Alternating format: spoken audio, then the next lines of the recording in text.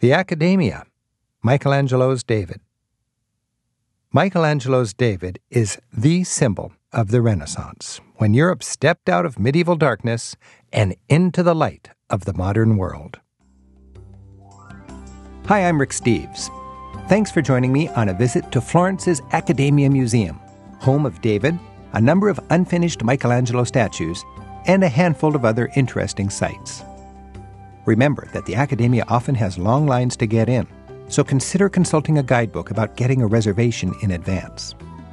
You'll want to allow about half an hour to do justice to this audio-guided tour, as we see Michelangelo's most famous work, as well as the so-called prisoners that give insight into the sculpting process of this complex genius.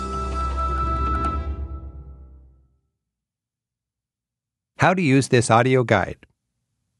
As you can see from the display window on your MP3 player, each of the Accademia's greatest hits has its own title and track number, much like the song tracks of a music CD. You can skip ahead or tailor your itinerary to your own tastes. But navigating through the Accademia can be a bit confusing, and it's easiest to just follow the tour in the order I've laid out. To help you along, I've invited my colleague Lisa Brown. Welcome, Lisa. Buongiorno. She'll give directions from one exhibit to the next. Be aware that, as in any museum, some exhibits may have moved or be out for restoration, so be flexible. If you're taking this tour with my Rick Steves Audio Europe app, don't miss its latest features. There are zoomable maps showing the route and each stop. These are viewable while you listen. A 20-second rewind button allows you to catch something you might have missed or hear vital directions a second time. And the speed button makes me talk faster, chipmunk style. You can read the actual script of this tour, and if you'd like more information on the spot, you can download our entire guidebook on this destination with a couple of clicks. Those following this tour on their iPod rather than with my fancier app may find that my guidebook to this place, with its maps, photos, and exhibit titles, can make following this audio tour easier. Now, let's enter the Accademia and get started. Lisa, take us in. Thanks, Rick. The tour begins with David. Enter the museum and pick up your ticket or reservation. Show your ticket, turn left, and look right, down the long hall with David at the far end, under a halo-like dome. Yes, you're really here. With David presiding at the altar, the prisoners lining the nave, and hordes of pilgrims crowding in to look. You've arrived at Florence's Cathedral of Humanism.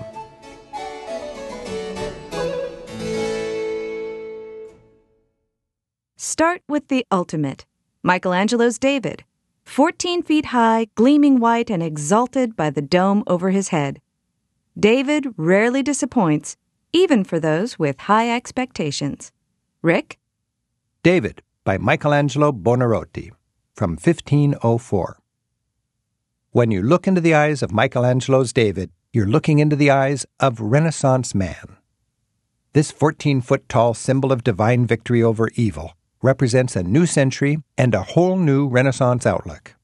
This is the age of Columbus and classicism, Galileo and Gutenberg, Luther and Leonardo, of Florence and the Renaissance. In 1501, Michelangelo Buonarroti, a 26-year-old Florentine, was commissioned to carve a large-scale work for the Duomo, Florence's cathedral. He was given a block of marble that other sculptors had rejected as too tall, shallow, and flawed to be of any value. But Michelangelo picked up his hammer and chisel, knocked a knot off what became David's heart, and started to work. Approach closer to the statue. You'll find that no matter what angle you view David from, he's impressive. The figure of David comes from a Bible story. The Israelites, God's chosen people, are surrounded by barbarian warriors led by a brutish giant named Goliath. The giant challenges the Israelites to send someone out to fight him. Everyone's afraid except for one young shepherd boy, David. Armed only with a sling which he's thrown over his shoulder, David cradles a stone in the pouch of the sling and faces Goliath. In this carving, Michelangelo captures David as he's sizing up his enemy. He stands relaxed but alert, leaning on one leg in a classical pose known as contrapposto. In his powerful right hand, he fondles the stone, ready to fling it at the giant.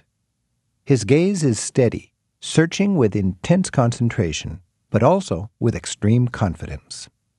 Michelangelo has caught the precise moment when David is saying to himself, "I can take this guy." Note that while some scholars think David's pose indicates he's already slain the giant, others believe, as I do, that Michelangelo has portrayed David preparing to fight the giant. That's why, unlike depictions of David after the kill, this one doesn't show the giant's severed head.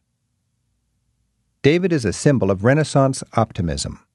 He's no brute. He's a civilized, thinking individual who can grapple with and overcome problems. He needs no armor, only his God-given body and wits. Look at his right hand, with the raised veins and strong, relaxed fingers. Many complained that it was too big and overdeveloped. But this represents the hand of a man powered by the strength of God. No mere boy could slay the giant, but David, powered by God, could and did. Look closely at David's head, then compare it with the size of his body. The proportions are just a bit off. You see, originally, the statue was commissioned to stand on the roof of the Duomo.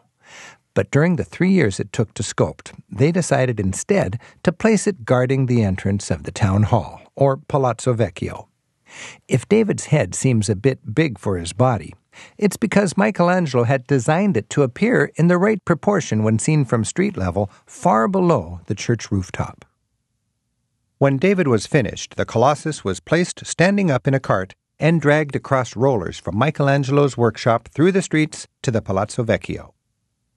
There David stood, naked and outdoors, for 350 years. In the right light, you can see signs of weathering on his shoulders. Also note the crack in David's left arm where it was broken off during a 1527 riot. In 1873, to conserve the masterpiece, the statue was finally replaced with a copy and moved here. David now stands under a wonderful Renaissance-style dome designed just for him. David is interesting from every angle. Start from the front. From this view, he's a picture of relaxed confidence. Now, walk over to the right. Take about 20 steps or so. Then look back so you're looking straight into his face. Gazing into his eyes from here, he seems a bit less sure as he furrows his brow and contemplates the terrible giant. Now circle around back, behind the statue. As you squeeze behind it, look up. Here, from this vantage point, you can really appreciate the statue's sheer size. Running down David's back, you can see his sling slung down. His what? His sling. His sling, Lisa. It's slung down his back. Admire the perfect anatomy of his tensed back muscles and tight buns. If I must. But I'm not too fond of his haircut, kind of a Renaissance mullet. Okay, continue your circle. When you reach David's right foot, get really close to the plexiglass shields. Now it's time to focus on his toes. Take a close look because these were damaged in 1991 when the statue was attacked by a deranged visitor. Now, complete your circuit, and then back up far enough so you can take in the whole statue one last time. In Michelangelo's day, Renaissance Florentines could identify with David. Like him, they considered themselves God-blessed underdogs fighting their city-state rivals. In a deeper sense, they were civilized Renaissance people slaying the ugly giant of medieval superstition, pessimism, and oppression. Today, David stands as the ultimate symbol of the Renaissance, of optimism, humanism, and of all that's good in the human race. David is certainly the highlight of the museum, and it's worth taking the time to fully appreciate. But for now, our tour is moving on. So turn your back to David. Start heading back down the nave toward the entrance. You'll pass by other statues by Michelangelo that line the hall. We'll turn to these in a minute, but first, let's get a fuller introduction to the artist himself, Michelangelo Buonarroti, sculptor, painter, architect, and poet. Find the small bronze statue of Michelangelo at the far end of the hall, next to the doorway. It shows the head and torso of a brooding Michelangelo.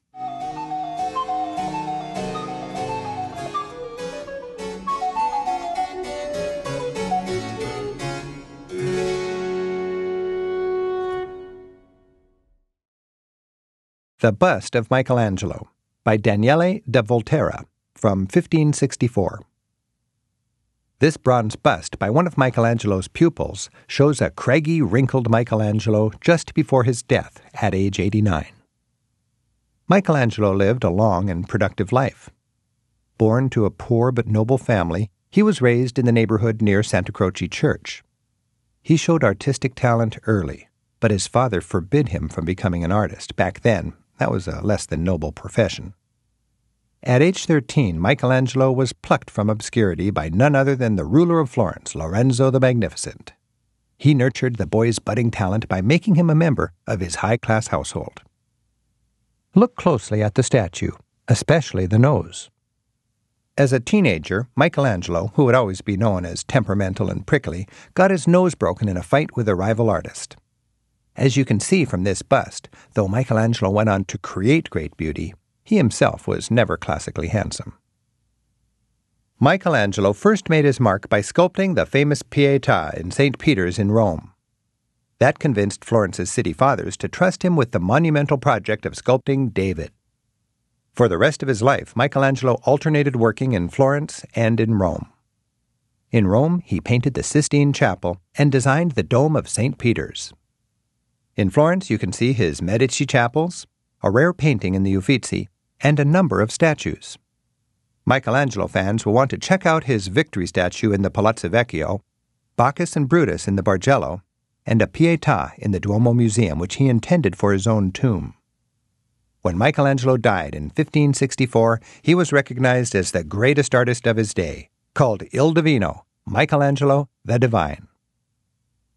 He was buried in his hometown of Florence, marked by a tomb in Santa Croce, just a block from his boyhood home. The Accademia gives us a chance to get up close and personal with Michelangelo's statues called the prisoners or slaves, which line the hall leading up to David. Start with the two large unfinished statues near the Volterra bust at the end of the hall farthest from David.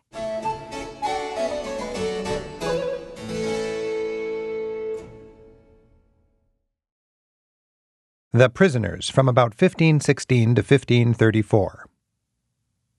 These unfinished figures seem to be fighting to free themselves from the stone. Michelangelo believed the sculptor was a tool of God, not creating, but simply revealing the powerful and beautiful figures God put into the marble. Michelangelo's job was just to chip away the excess, to reveal. He needed to be in tune with God's will. And whenever the Spirit came upon him, Michelangelo worked in a frenzy, often for days on end without sleep. Start with the statue to your left as you face David.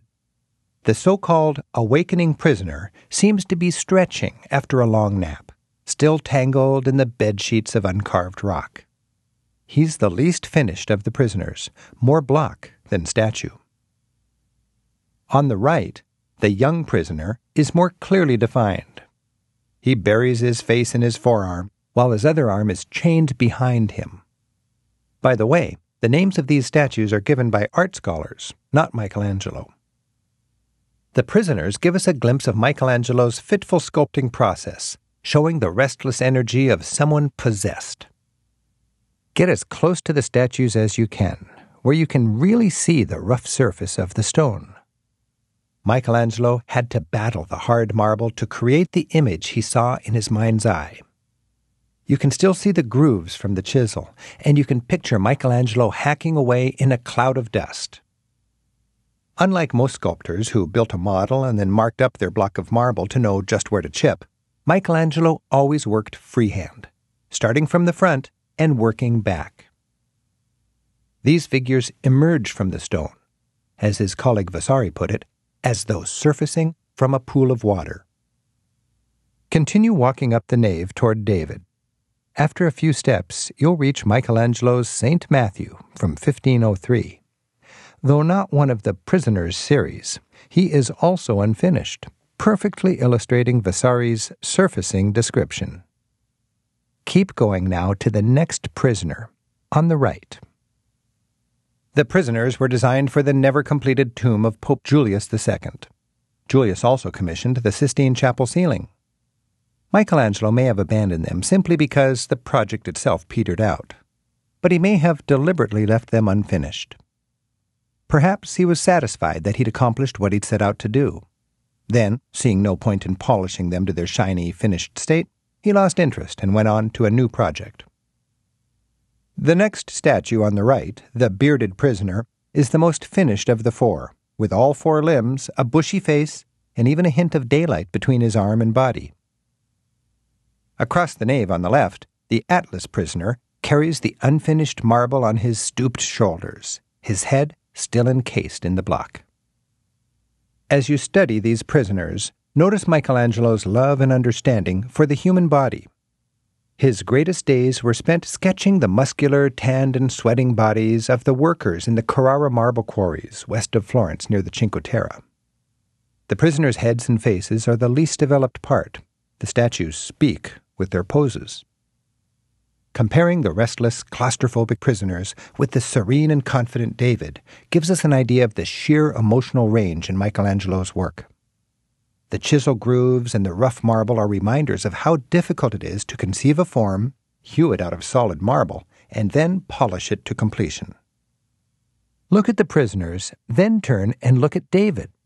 Comparing the unfinished prisoners with the polished and perfect David, we can appreciate the agony of the artistic process and the ecstasy of the result.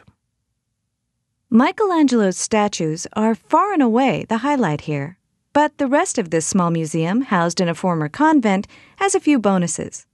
Let Rick point out a few from here, starting with the statue group called the Pietà, in the nave leading up to David.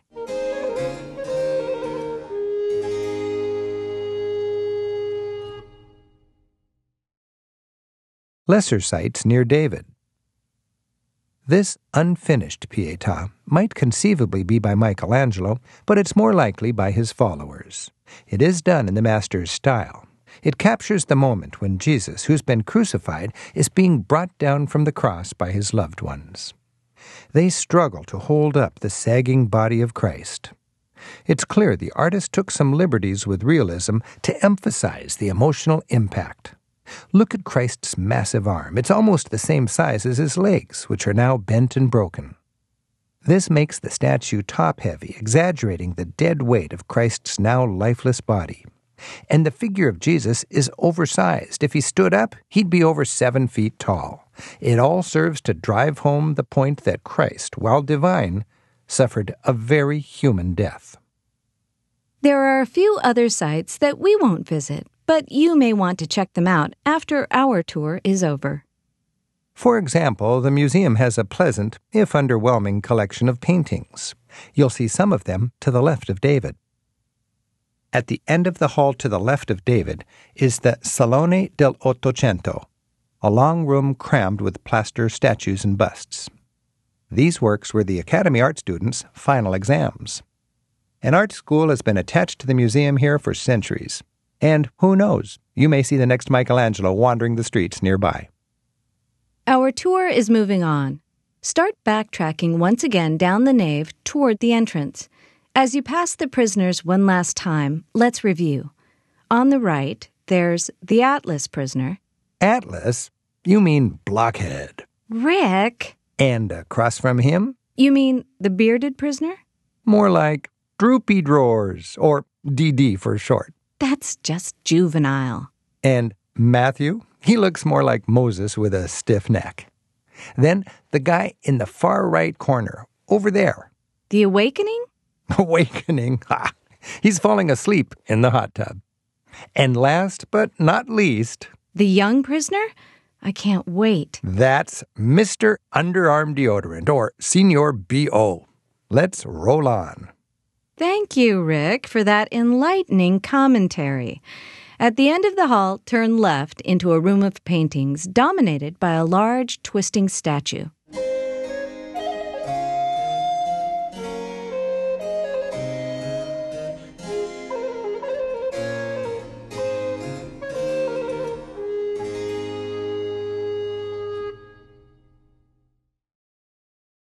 Giambologna's Rape of the Sabines from 1582.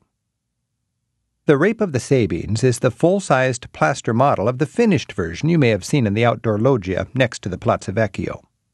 This model guided Giambologna's assistants as they carved the final product in marble. Walk slowly around the statue and watch as the mythological story comes to life.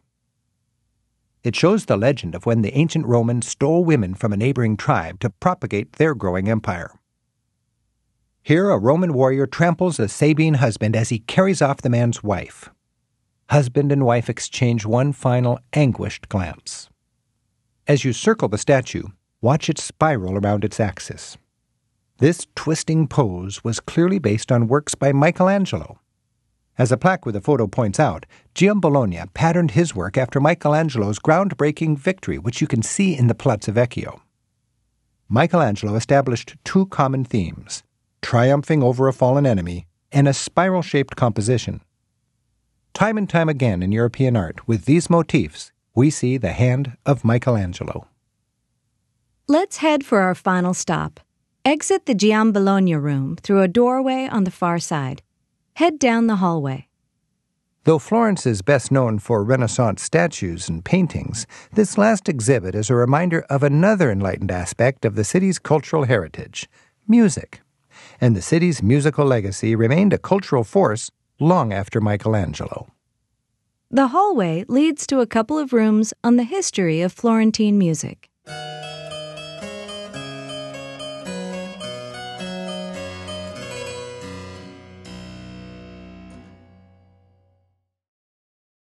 The Museum of Musical Instruments. Between 1400 and 1700, Florence was one of Europe's most sophisticated cities, and the Medici rulers were trendsetters. 17th century musicians like Scarlatti and Handel flocked to Florence and the court of Prince Ferdinando di Medici. Look for the two paintings of the prince. He's the second from the right in both paintings. They show Ferdinando hanging out with his musician friends. The gay prince played a mean harpsichord, and he helped pioneer new variations of the instrument. Take a few steps further down the room. Here you'll find a small but choice selection of late Renaissance instruments. Some are familiar: cellos, dulcimers, and violins. Others, like some of the woodwind instruments, are weird and now obsolete. Step into the small adjoining room for the collection's highlight. Florence was on the cutting edge of technology that invented the modern piano. Here you'll see several experimental keyboards, both harpsichords and early pianos. Some are by Florence's keyboard pioneer, Bartolomeo Cristofori. As the exhibits point out, the breakthrough in keyboard technology was about how to make the string ring. The harpsichord plucked the string, like this. The new piano hit it with a padded hammer. That meant you could strike it either soft, that's piano in Italian, or hard, forte. By 1700, they'd invented an instrument that could play both soft and loud. They called it the pianoforte, what we call simply the piano. Here in this room, find the tallest piano on display. That instrument from 1739 is considered by some to be the world's first upright piano. From music to sculpture to painting and more, the city of Florence was Europe's cultural center for 3 centuries. With Michelangelo as its chief ambassador, Florence exported Renaissance values to Europe and beyond. We hope you enjoyed this walk through Florence's Accademia. Thanks to Gene Openshaw, the co-author of this tour. If you're up for more sightseeing, we have audio guides of the Uffizi Gallery and a walk through Renaissance Florence. Remember, this tour was excerpted from the Rick Steves Florence and Tuscany guidebook, co-authored with Gene Openshaw. For more details on eating, sleeping, and sightseeing in Florence, refer to this year's edition of that guidebook. For more free audio tours and podcasts, and for information about our TV shows, bus tours, and travel gear, visit our website at ricksteves.com. This tour was produced by Cedar House Audio Productions. Grazie. Arrivederci. And buon viaggio.